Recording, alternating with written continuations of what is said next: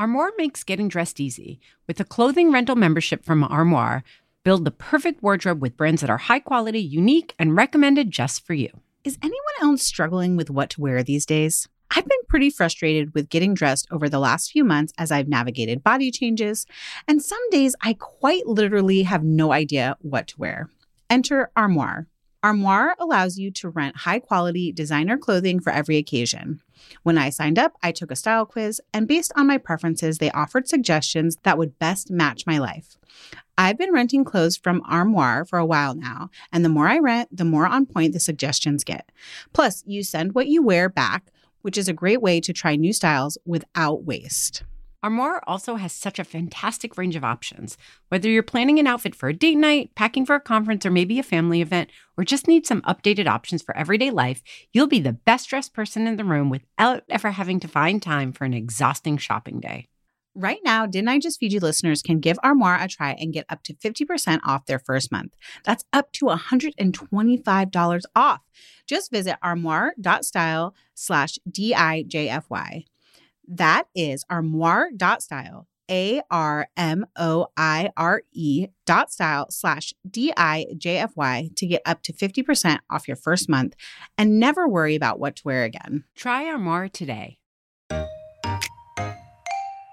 Your teenager at some point, if they're really serious about their sport, probably wants to move on to college and play at a college level, maybe wants to move on to pro. And at the college level, you don't have parents there holding your hands. You don't have someone there holding your hands, and you have other support, but you're really going to have to take some accountability on your own. And we know with habits, we can't start them and master them overnight. So if you're not helping your kids to kind of make some of their own decisions and navigate some of this themselves before they leave home, then they're really going to struggle to adapt and thrive in that next environment. Welcome to Didn't I Just Feed You? A podcast about feeding kids. Hi, I'm Stacy. And I'm Megan. If you'd like to support the podcast right now, which we know you do. Podcast. The podcast. This podcast. We are the only podcast. Yeah, you're right. In my I go back. mind. I stand corrected. The podcast. Listen, let's not lose the thread this early in the episode. Hey, we are asking you if you will please leave a rating or a review or share this episode or any of your other favorite episodes of Didn't I Just Feed You with a friend. These things really do help us grow our audience and help us help more people who are busy home cooks. If you're feeling extra generous, we would love for you to subscribe to our bonus episode feed on Apple Podcasts. Or hey, join us in our super fan community by visiting didn'tijustfeedyou.com/community. You can also join our free community on that page. And one of the benefits of being in the community, besides hanging out with us, which we think is super cool, is that you can suggest episode ideas, which is exactly how this episode came to be. Yeah, you guys have been requesting this episode forever, literally for years. We've gotten so many emails about this. And, we are always talking about basketball season, flag football, soccer. Every time we do, people are like, please, let's talk about feeding kid athletes, teen athletes. It took us a while to find the right person. Yeah, I think because it's a layered topic. It's not just about how hungry they are after practice or teaching them about fueling their bodies, but also doing that in a non-judgmental way. And recognizing that even athletes, or maybe especially teen athletes, are also exposed to diet culture and body image issues within their sports, on social media. Yeah. And I think that, there's an age discrepancy between you and me, Megan, almost 10 years. But I think we're just maybe new parents today, who still have babies and toddlers, are transitioning into their parent life during a time when there is open conversation and pushback against diet culture. Some of it misguided, but still, parents of kids who are school-aged, teens, tweens, y'all, we grew up with diet culture in the water. I mean, it's still in the water, but at least there's conversation about it. We grew up with it in the water, in the air that we breathe, without talking about it. And I think that even people, it doesn't have to be so extreme that maybe you had an eating disorder or you consider yourself someone who has disordered thinking about food or a hard relationship with food. even just messages we got straight up about like fat. Here's when and where to eat fat, and here's when and where to eat sugar. Like a lot of those messages fly in the face of what the research bears out. And it's hard not to pass those messages along to our kids. And like maybe you're a parent who doesn't talk about food with your kids that much. But if your kid becomes an athlete, it does seem kind of inevitable that diet is going to come up because of maybe what coaches say or what they're seeing on social media or your concerns or just like, their desire to think about like, how do I perform at my best level?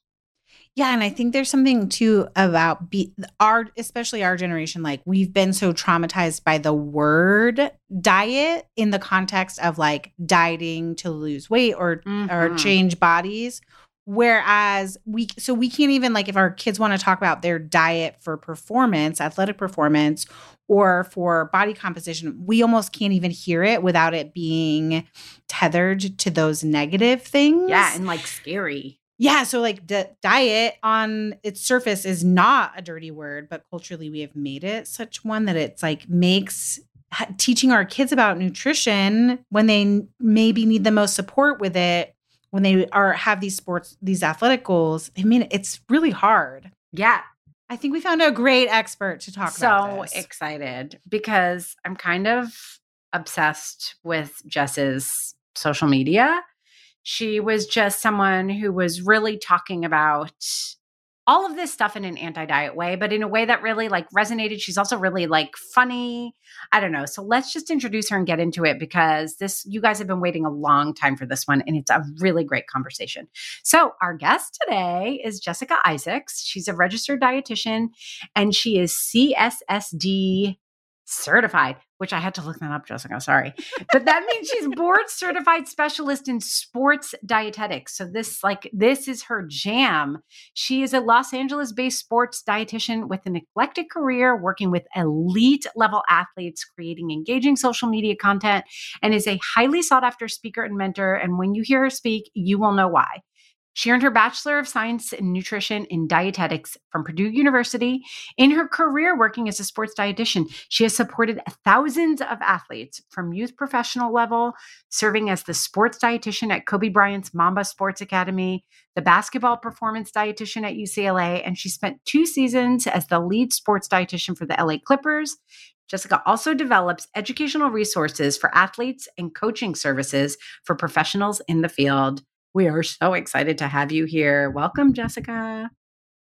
All right, Jess. So listen, I'm desperately want to start with my 16-year-old son basketball players question because it's just so hilarious and layered.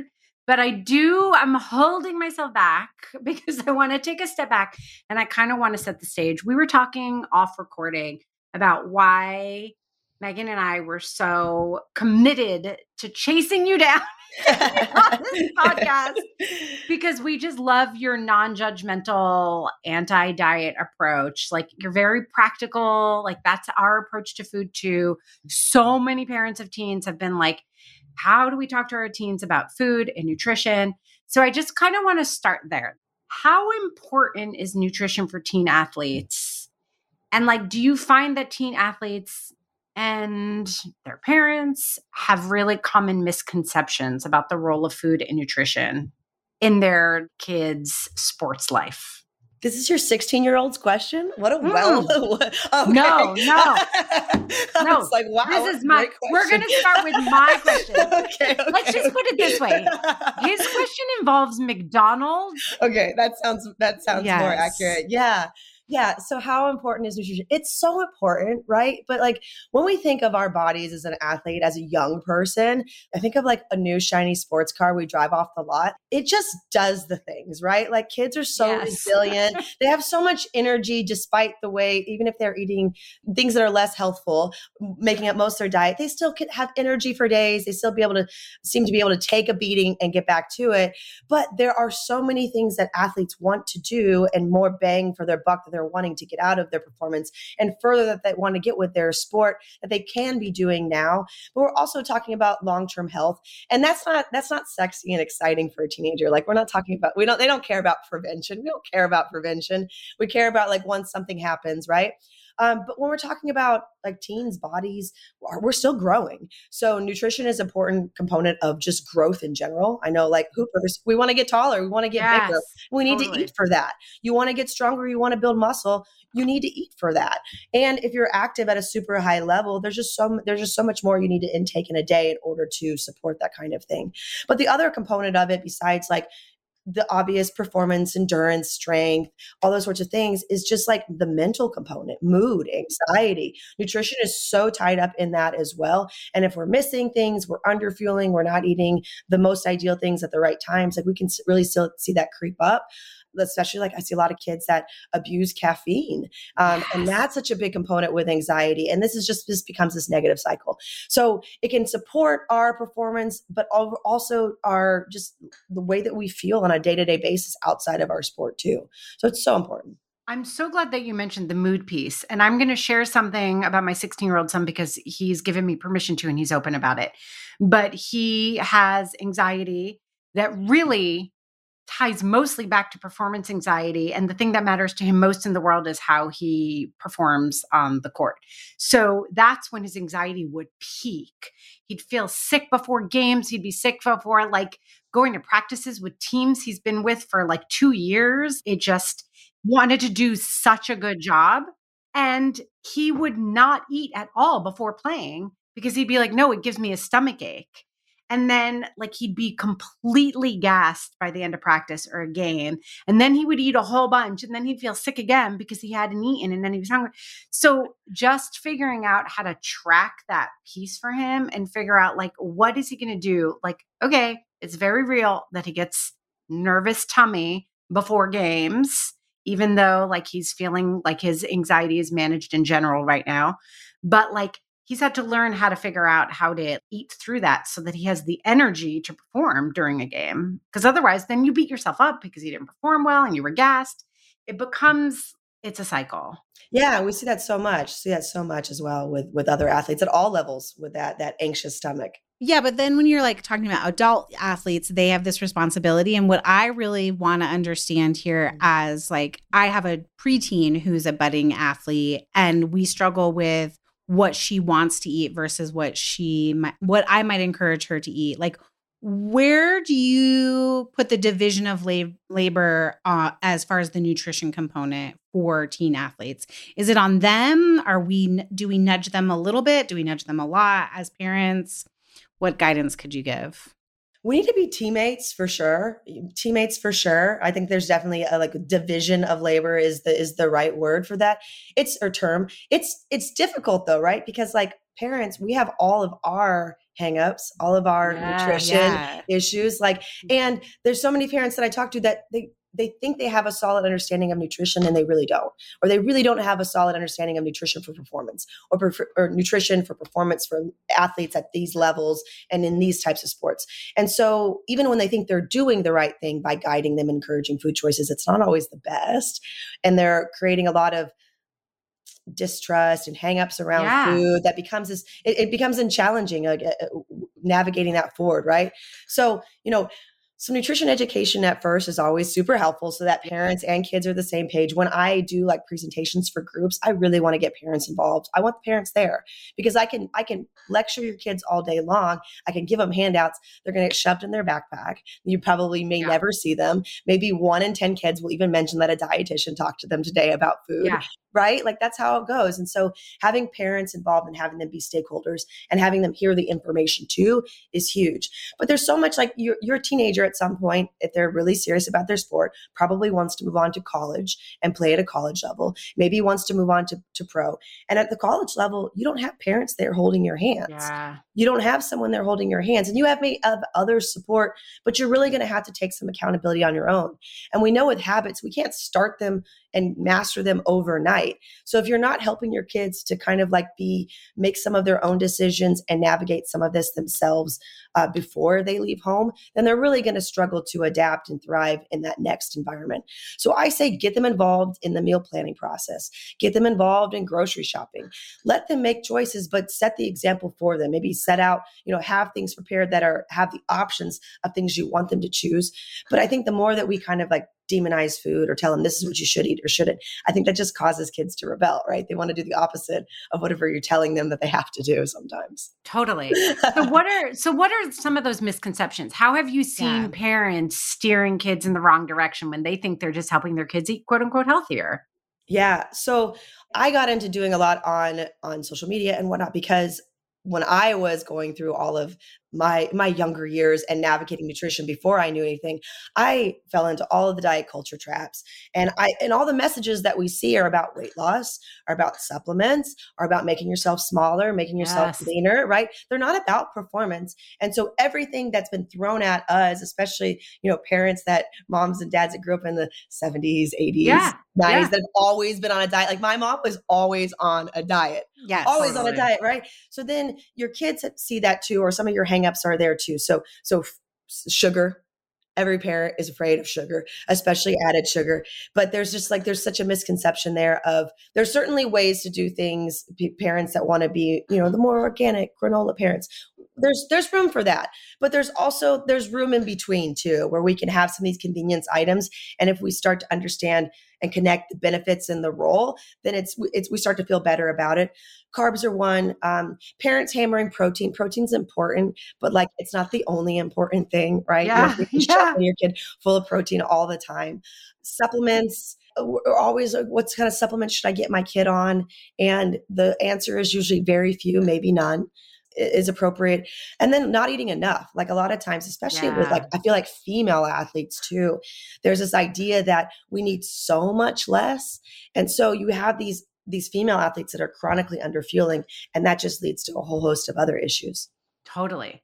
Okay. Can we talk about protein for a second? Because I think this is one where I'm guilty. I also want to talk about sugar because people write to us about sugar all the time. They're still freaked, even though we've had experts on be like, listen, being stressed out about the sugar is way worse than actually consuming the sugar. That part. Yeah. Okay. So my thoughts about protein is that protein helps you build muscle. Mm-hmm. But like if your kid isn't like working out and like actively like on a plan to bulk up, their protein intake can be like pretty comparable with everybody else's. Like you don't have to like jam them full of protein. Is that right? Is there anything to add to that? I will say that I've seen some research that has shown that if you have a high protein intake, that there are some people that can still build muscle without that like training stimulus. But I don't want to say freaks of nature, but I want to say like that's the exception to the rule, right? Like most people, we need the training stimulus, training, lifting weights, all that. It rips and tears muscle fibers, and then protein comes in, repairs it, maintains it, grows it. But we need that training stimulus first. So if you're not lifting a lot of weights, also if you're not in a phase of your puberty yet, where you're actually like able to build muscle in that way, like you can throw all of the protein you want, and some of it might stick, but your child might not just be ready to grow yet. Their bodies just might not be primed for that. And it's hard because you might be comparing them to peers or teammates or, saying, look, this kid is compared to mine, but all of our bodies are different. All of our bodies are different. So protein is important, but you definitely have to be like, have a training plan in place that's not just training, but is supportive of hypertrophy, growing muscle in order to get that progress. And is there a time, like if you do have a kid who's training really hard, let's say they're a high schooler who's thinking about going to a D1 college, and so they're pretty seriously training. Is there a time of day or like a time relative to their workouts or their practices where protein is going to be more effective than not? That's a good question. I think people have heard like the like that window, that timing window, after, right, recovery window. And I've heard it rephrased as like a garage door of opportunity. And what that essentially is that protein after workout is important for repairing muscles. However, if you're doing a good job with protein intake throughout the day, that timing after the workout becomes less important. I tell people just to make sure we're checking that box, let's just get protein after our workout. Let's just set those habits. And that way we don't have to worry about it. We don't have too much to think about, because when you're a busy student athlete, you've got so many other things. Like nutrition is important, but it's not your only thought. It's not the only thing you have to worry about. And so the more that you just like set a routine in place where you're just like in the groove of things, like you're mix and matching, you understand nutrients and you're just mix and matching based on your preference, accessibility, whatever that day. I like to see protein on every plate at every meal, and then getting protein in at snacks. And it doesn't have to be a massive amount, but if we're drip feeding that protein intake throughout the day, we allow our body time to digest it, do with it what it will. And if we can't use it all in that time, then we have all these other opportunities where we're getting protein in as well. Got it. There is something bubbling up for me here. This is going to be a long lead, so hear me out. We have covered breastfeeding, for example, which is like way before you're getting to puberty and getting into sports and all of that. And we are sort of ethos is fed is best. Is what the thing about sugar or even protein, one is put on a pedestal and one we sort of demonize, is actually the thing here, especially as you're talking about the female athletes who are underfueled, is that for our athletes, fueled is best. And consistent fuel, it doesn't really matter as long as they're eating throughout the day if they decide to have an Arizona iced tea before practice. Yeah. So, I think when we start to understand what each of the major macronutrients, so protein, fat, carbs, what they do, then we can start to connect the pieces. So we talked about protein for muscle building and growth and repair. Carbohydrates are energy. That's where we get energy. We don't get it from caffeine. We get it from carbs. We get it from calories. And our body can use it in other forms. We'll have the fat adapted keto people saying, well, you can get it from fat. When we're talking about high performing, highly active athletes, high carb diets are king. Research shows it time and time again that even if you compare someone that's on a fat-fed, primarily fat, and a carb, they perform better with a high carb diet. Now, we think of carbs for energy. So if we're very active, we need more carbs. If we're less active, we need less carbs. If we're rolling into an active time, that's when we're going to be using carbs. That's when carbs are great. And our body prefers them in the simple form, simplest form possible, simple sugar, because we can take that, turn that, it's glucose, turn that into ATP, our energy currency. Our body doesn't have to do a lot of work. When we're going into an active session, our body's trying to send out blood, oxygen, nutrients to our working muscles to power those, not to our gastrointestinal system. And so if we're trying to put in protein and other things in there, it's going to slow it down. It's not going to agree well. Then you've got the kid with a nervous stomach it's coming out one end or the other, right? Yeah. But carbs are what we want. And if you have a kid with a sweet tooth and you want to really, really get them on board with what you're trying to do, tell them they can have those things before and after when they're most active, because that's when your body's using it for energy. It's converting it. And all of these negative things that we're thinking about, usually the negative things we're thinking about are inflammation, chronic inflammation, and weight gain. But if we're eating according to our performance and our energy needs, our body doesn't really care if it's coming from Arizona iced tea or from fruit. Sure, we're going to get more micronutrients and vitamins from that fruit than we are from Arizona iced tea. But in terms of performance, our body doesn't care. It just wants sugar. Just wants sugar. Okay. Yeah. Oh my God. I'm going to need to pause because I'm yes.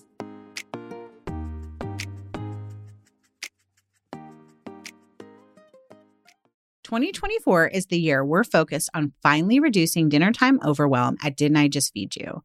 And that means making grocery shopping easier and more cost effective, especially when it comes to the foods we all tend to spend the most on, like meat. Enter ButcherBox, where you can count on incredible deals on premium cuts. At ButcherBox, you can choose a curated box or customize your order of 100% grass-fed beef, free-range organic chicken, pork-raised crate-free, and wild-caught seafood to stock your fridge with all the proteins you need for the week, month, or even the year at prices that are hard to come by at the grocery store. That's all your protein shopped for in one shot at great prices delivered to your door with free shipping. Just one change, switching over to ButcherBox, and you guarantee yourself fewer trips to the grocery store and savings that are hard to find at the supermarket. Dinner time overwhelm, be gone. ButcherBox is offering our listeners their choice of a weeknight meal essential: 3 pounds of chicken thighs, 2 pounds of ground beef, or 1 pound of premium steak tips for free in every order for a whole year. Plus, you get $20 off your first order. Sign up today at butcherbox.com/DIJFY and use the code DIJFY, short for Didn't I Just Feed You, to choose your free offer and get $20 off. This episode is brought to you with support from Whole Foods. As a resident Greek girl, I am a sucker for Mediterranean flavors and want you to taste the Mediterranean too. Go to Whole Foods Market now and save on regionally inspired products through March 19th. Find sales on animal welfare certified meat, including boneless, skinless, air-chilled chicken breast, bone-in beef short ribs, ground lamb, and more. Save on whole bronzini and sustainable wild-caught sockeye salmon. And stock up on Mediterranean essentials like feta cheese crumbles, whole wheat pita pockets, and, if you're over 21, wines from Spain, Greece, and Italy.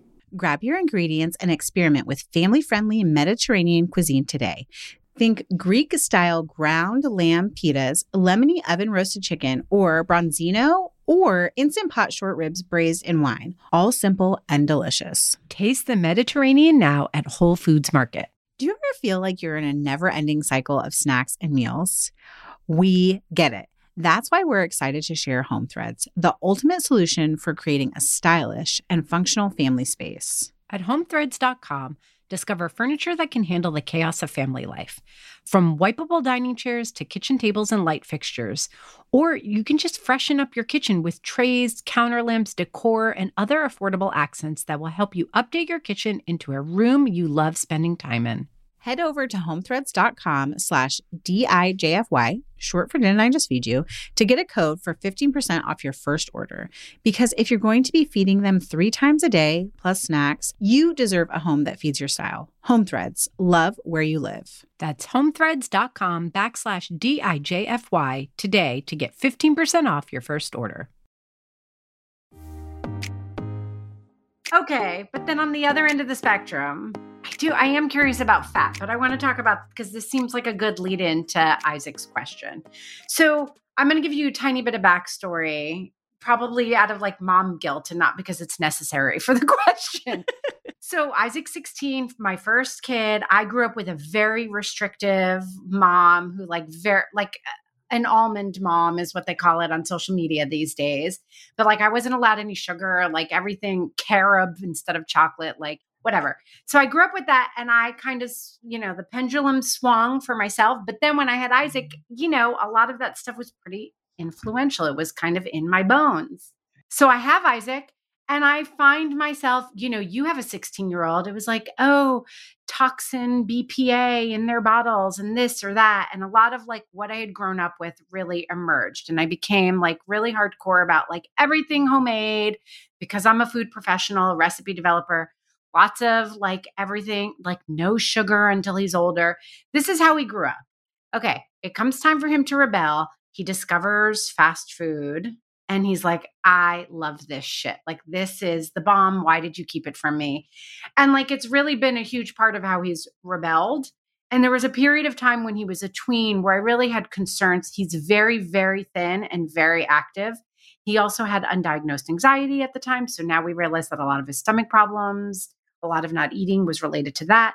Also, my husband was 6'4" and like a beanpole for most of his life. So there's a genetic factor.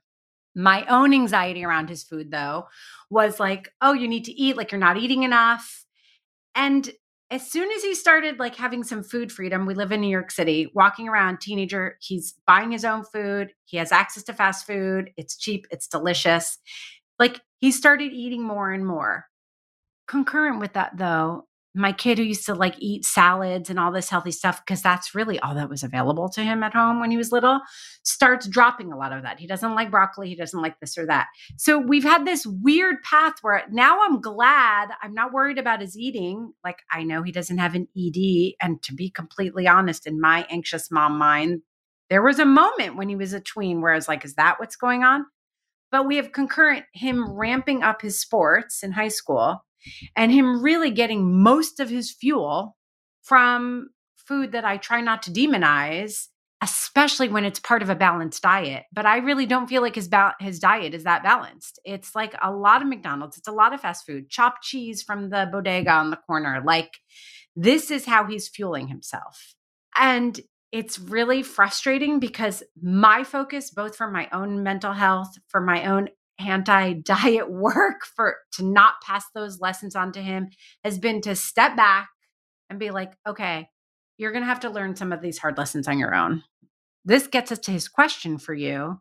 I've heard that NBA players and D1 ball players like totally eat so much candy and McDonald's and blah, blah, blah. Like, do they really have to adjust their diet for when they're in season? Like, how do they balance fast food and quote unquote junk food with their performance diet?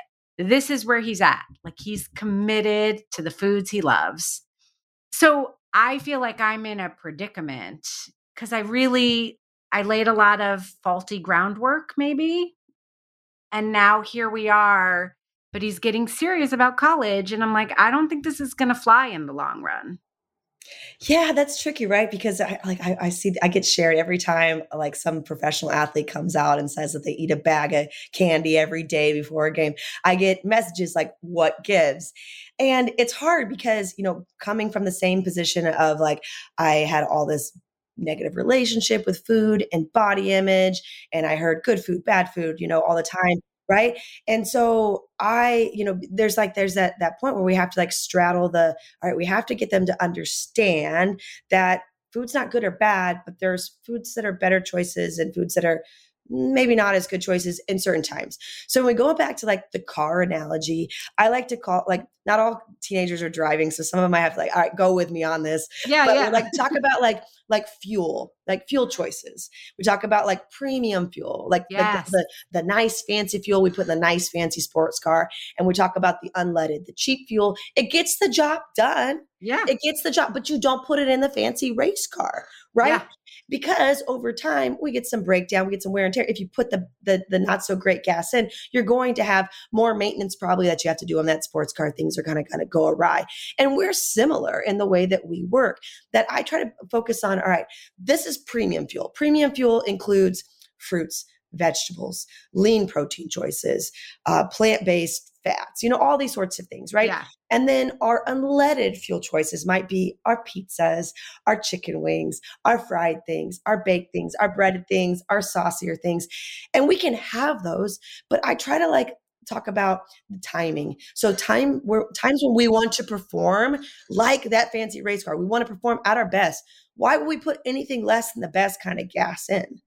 Like, it's going to get the job done. We're still going to move, but we're not going to move as well as if we're putting that premium gas in. And again, going back to prevention, it's a hard thing to get kids on board with like prevention and like later over time, inflammation, chronic inflammation leads to disease. Like, they do not care. They do not care. I think he's going to be like lean, mean machine for life. His dad is like, dude. Yeah. It's rough later. They look at performance and if they're performing well or not. And same thing with my guys, especially like my 30-year-old NBA players. They are so set in their ways. I'm not telling them different. But I always challenge, what if you tried though? And what if you're performing like you're the GOAT right now? But what if you performed even better? Yeah. What if you performed even better? What if you felt even better? What about those times when your stomach is all jacked up and you're running to the toilet? What if you didn't have to deal with that? Yeah. What are those times when you're feeling really sore for days and it's really hard for you to get going and the next training session, you didn't have to feel that way? What if days when it's hard for you to wake up and get going in the morning, you didn't have to feel that way? Like, why leave all of this on the table? All of this performance, all of this good feeling, why leave that on the table? You make your choices. You're still going to be fine, especially if we're trying to put size on. Then like, okay, we want calories. Yeah. But if we're missing those micronutrients, over time, it's going to catch up. Okay. So what about the flip side though? All right. So we talk about Isaac, who's on one side, and you're like, why leave all this performance on the table? I imagine that there are a lot of athletes, especially teen athletes, that hear about, I don't know, like maybe not, I might be out of date, like Tom Brady or LeBron James, like these athletes who were the GOAT. And then it's like optimization. Tom Brady puts out his book and talks all about his crazy diet, and LeBron starts putting out, supplements, a brand of supplements. And it's like, I'm sure there are kids out there who are like, maybe go extreme in the other direction. where they get really prescriptive with their diet and they're really into it. What do you say? Because I'm sure there are a lot of parents out there listening who have kids who they're afraid like that their eating is so restrictive, prescriptive. What do you say to those kids? Same thing, I guess. Yeah, it's the But same thing. And it's so nuanced too, because some people, and I find, and this is a generalization, but I find boys and men, they tend to do better with like, they want a plan and a routine and they stick to it. And they don't always have the same hangups as us. I've never seen like a more intuitive eater than a male, right? Like females, we tend to, and this is again, a generalization of course, because boys do have, men do have EDs and everything as well.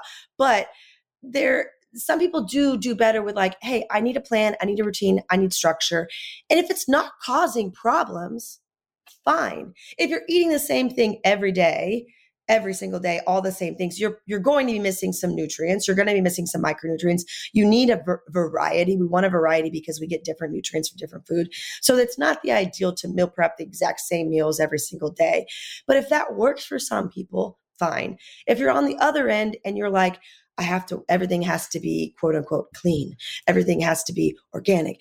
I have a lot of athletes that will eat salads before performance. That's not going to get the job done either. Then we fall on that other spectrum. But it is like, it's so nuanced, right? Like how do we attack that? And that's where like you have to, I think like that self-assessment and getting the athlete, the teenager to talk about themselves and how they're feeling, or maybe encouraging them to kind of doing some kind of habit tracking, journaling, how they're feeling, and really getting them in tune with their bodies and having conversations about those sorts of things so that we're not talking necessarily about the food, but it's so hard. It really is so hard. Yeah.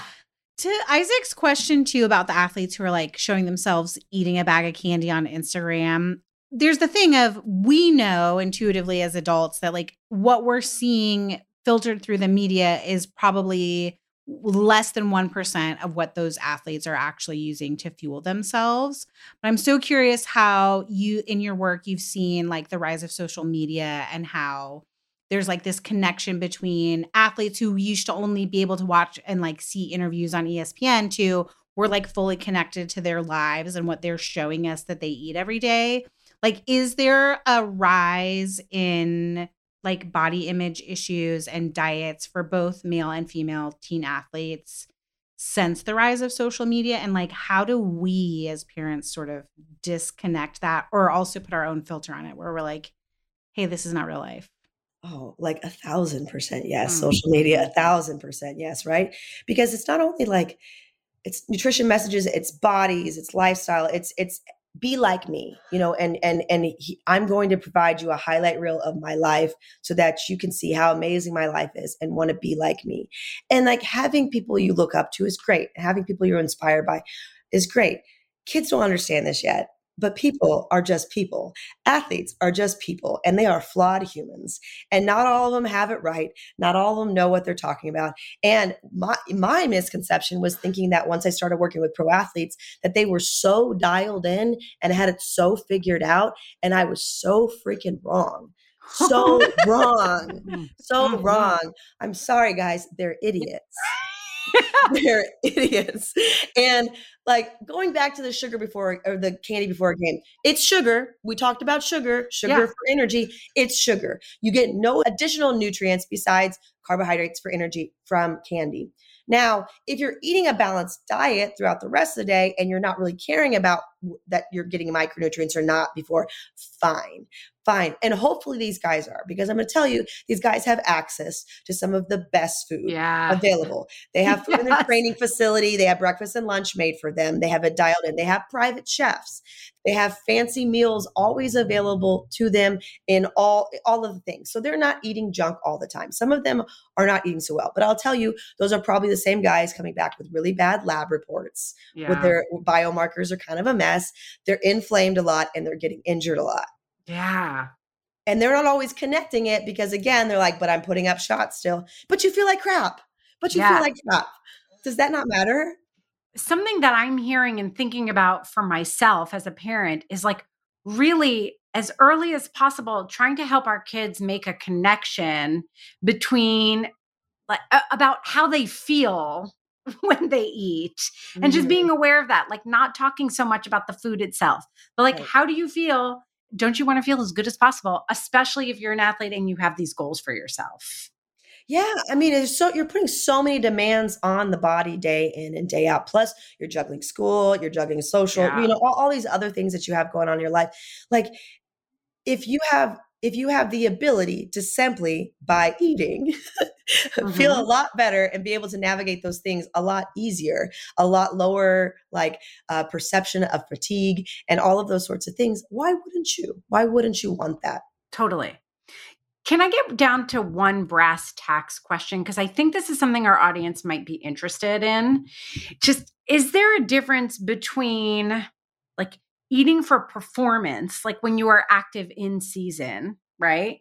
Versus just eating to build muscle versus just eating off season? What are the phases? Like, should a teenager have their plan and however that's customized for them for the whole year, or are there differences depending on what your goals and what season you're in?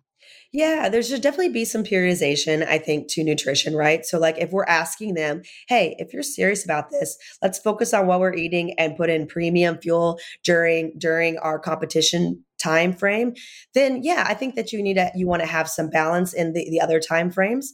But off season is also the time where, like, if we're trying to make any like major body composition changes, so if we're trying to put on muscle or anything like that, Yeah. that's off season. Yeah. So we should be fueling for performance. Like, performance should be the goal in when we're competitive. When we want to perform at our best, we need to fuel at our best. And these other times are when we can have I think we can have a little bit more of the unleaded gas, but you also don't want to go too far away from your habits that then you have to reintroduce habits again, or you have this uphill battle because your body is just shifted in a direction maybe where it's not performing at its best, right? So we definitely don't need to stay hardcore all the time or even hardcore in general, but I think there's an ebb and flow to it. And if you give them a little bit more of that autonomy with making, different food choices outside of the season or food choices that are appropriate to whatever their goals are in that time period, I think that, just kind of understanding that nutrition can change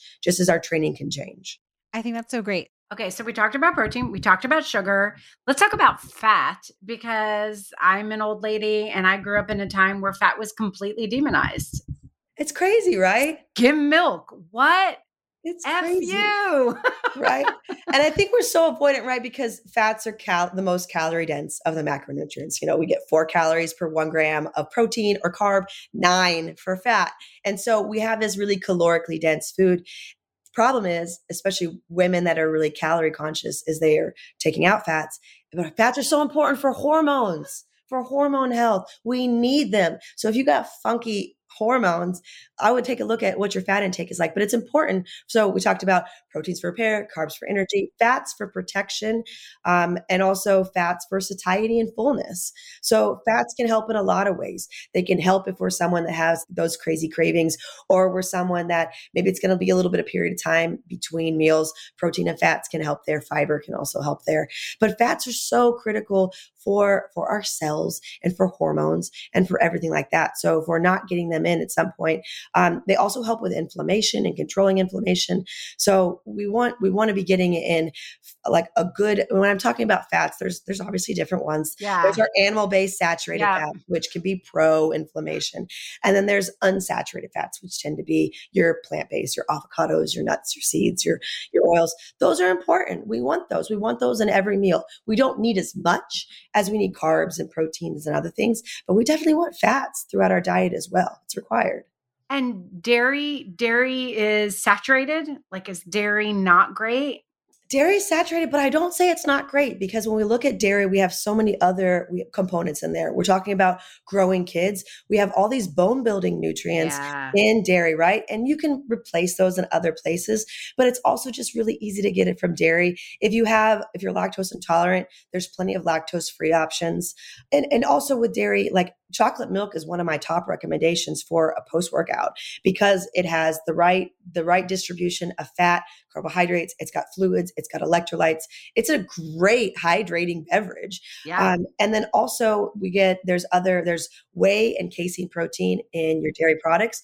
Casein protein being a slow digesting protein. So we can get benefits from repair by having a dairy-based food at nighttime. Dairy has a big hang up. I'm actually going to be talking a lot about dairy on my page probably in the future, but because it's so beneficial, but because we've got so many different hangups with it's inflammatory, it causes disease. Research doesn't support it. But if you're not dairy avoidant and scared of dairy, which I encourage you not to be, it's a great choice for a growing athlete. Okay, so does it all come back down to just a balanced diet of everything in moderation? Right there. Oh my goodness. I think so. Oh my goodness. That's not sexy though, right? I can't. That's not a multi-billion-dollar industry. Come on. What? Oh man. Jess, thanks so much for joining us today. This was so great, and I know our listeners are going to be really excited to hear from you. Thanks for having me. It was great talking to you.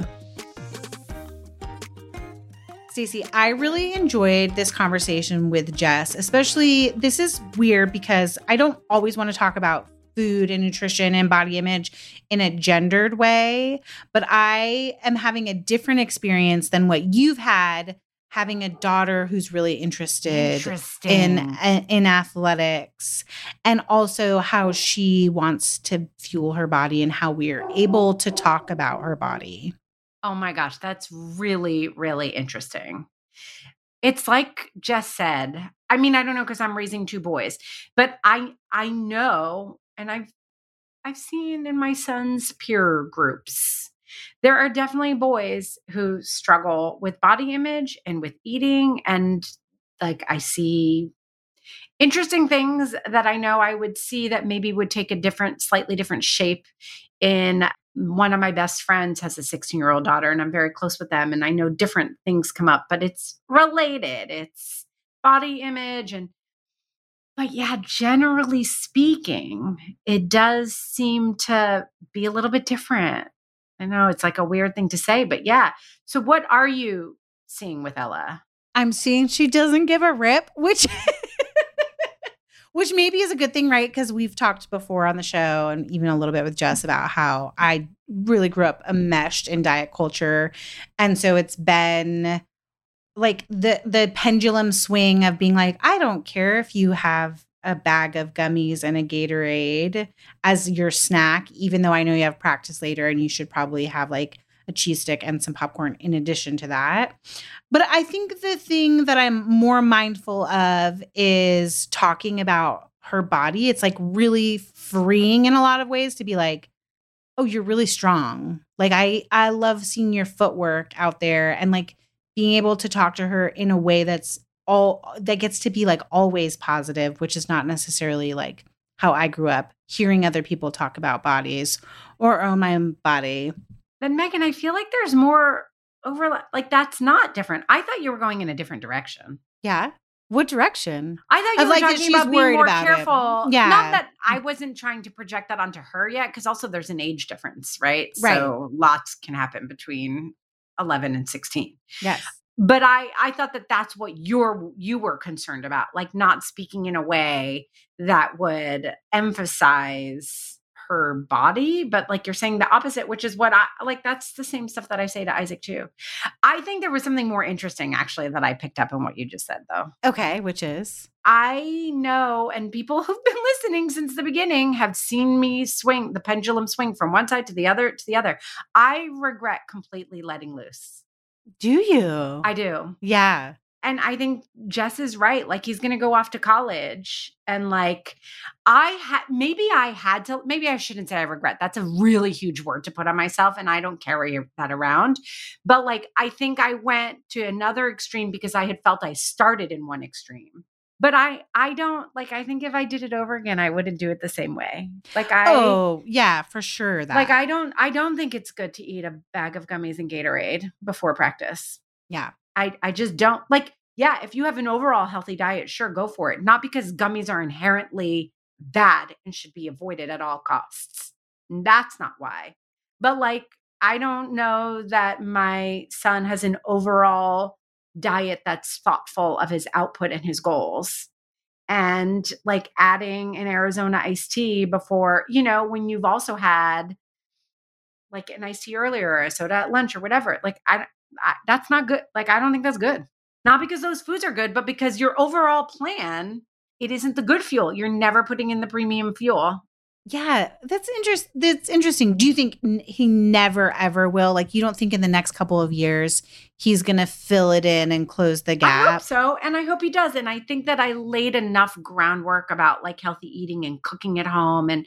But like, he's going to have to figure it out on his own. He leaves home in 2 years. Yeah. Your point though about the pendulum swing. Yeah.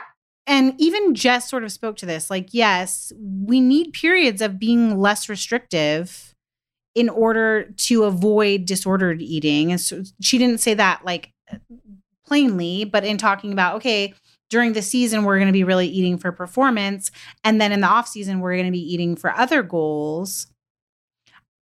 I wonder if like a larger takeaway for Didn't I Just Feed You for our complex conversations about our own body image and how we grew up in diet culture, and also as we raise preteens and teens, whether they're athletes or not, is really that for barely anyone is it this steady line of they're just always prime nutrition. Totally. And that it comes back to playing the long game and hoping that the things that you instilled in Isaac, or knowing, not even hoping, knowing that the things you instilled in Isaac when he was young will come back to him as he has to feed himself and grapples with like what his energy level is when he's taking a full class load and trying to play basketball at a college athlete level even. And I say all this really comfortably. Like I am not worried about him. I know listeners who were listening a couple of years ago know that I went through a period of time where I was worried about him. And, he's my first. I don't worry about Oliver, but I'm just being honest. Like I do wish, and I can't say, I'm pulling one moment out in a vacuum without the larger picture, just for the sake of this conversation. But I do wish when he was 11, I would have been like, if that's what you want, that's what you want. But I really think gummy bears and a Gatorade are a bad choice. Yeah. Before practice. Yeah.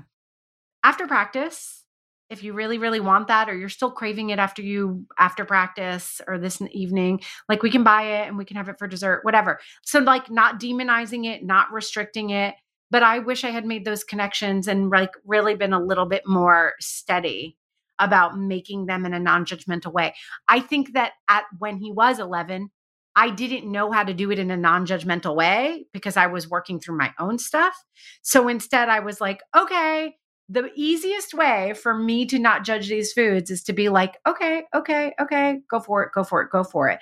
And maybe it was better. Like, honestly, like I might have done more damage if when he was 11, I had tried to mitigate. I would have mitigated it in a really like weird and more harmful way. Now, who I am today, I feel like I can do that. Yeah. Which you still can. That's the thing. It's not a. I can. I know. I mean, 16 is a little. Influence about gets to be much. 17. Yes, our influence gets much less strong, much weaker as our kids age. I don't know. So I guess I share that not to be hard on myself or to say that I'm worried, but I'm like, are you judging me for being like no? But I do. But like, I share that for someone else to think about, like as everyone who's coming with their own flawed. It's like how we started the episode. Like, it's hard to come to these things. Like, I'm sure there are people out there who have like a really healthy, balanced relationship with food. I mean, bless y'all. If you don't, it's just like from a mom who's been through it. Maybe that's helpful. Maybe it's not. Yeah. I guess the biggest thing is that we just have to keep doing Didn't I Just Feed You for longer so that we can hear how our experiments of children, first children's Capricorns, how they actually turned out. Because I joke about like the gummy bears and Gatorade before practice. I do push like having some popcorn and some cheese, and like not in a judgmental way, but I'm like, hey, you'll stay fuller for longer if you also eat these things at the same time. But I can't get that girl to eat a vegetable right now to save my life. And I'm like putting it in front of her at every meal. packing it in lunch bags and snack bags. And I hear you. I mean, 16, same thing. And it's funny because he has some like really healthy foods that he loves. Like he loves a salad. So it's not that he won't eat healthy food, but if he doesn't like it, and there are a lot of vegetables he doesn't like, he won't eat it. Like he's not interested in trying it, seeing if it can be flavored well. It's like, nope, no broccoli, none. Like that's too bad. And like you also grew up in a home where I can make broccoli taste good and I can make broccoli so many different ways, kid. You know what this is Give me a bubbling up though? chance. This is bubbling up that we It's my really sport. I'm a good cook, damn it. we haven't talked. It is your sport. It is our sport. Yes. We haven't talked in a while about picky eating. And so maybe we Yeah. need to know hop in the community and give us a reason to Let's talk do about it. picky eating again, because it isn't just toddlers and preschoolers and elementary school kids. Yeah. It's our preteens, our teens. And I met a picky adult recently who was like, hey, can you talk about this? So Really? Yeah. Oh, I love it. We should have a how we feed picky adult. Okay, let's go. I love it. All right. So you can only do all of that, you guys, in our community. It's like we said at the top of the episode, you want to make requests, you want to ask us questions. And I'm going to say that lots of times when people make requests, but it's just like a really simple question and it's actually not a full-blown episode, like we'll just answer it for you. Because we're in the community. You'll just hear from us. So you want to go there. We are at didn'tijustfeedyou.com/community. See how easy it is? So easy. And hey, if we don't answer you, there's thousands of other like-minded home cooks who will step in and answer your question too. Also, follow us on Instagram where we are at Didn't I Just Feed You? A huge thank you to our producer, Samantha Gatzik. I'm Megan. And I'm Stacy. Stay sane and well-fed until next week. Be sure to subscribe to Didn't I Just Feed You wherever you're listening. And don't forget to rate and review.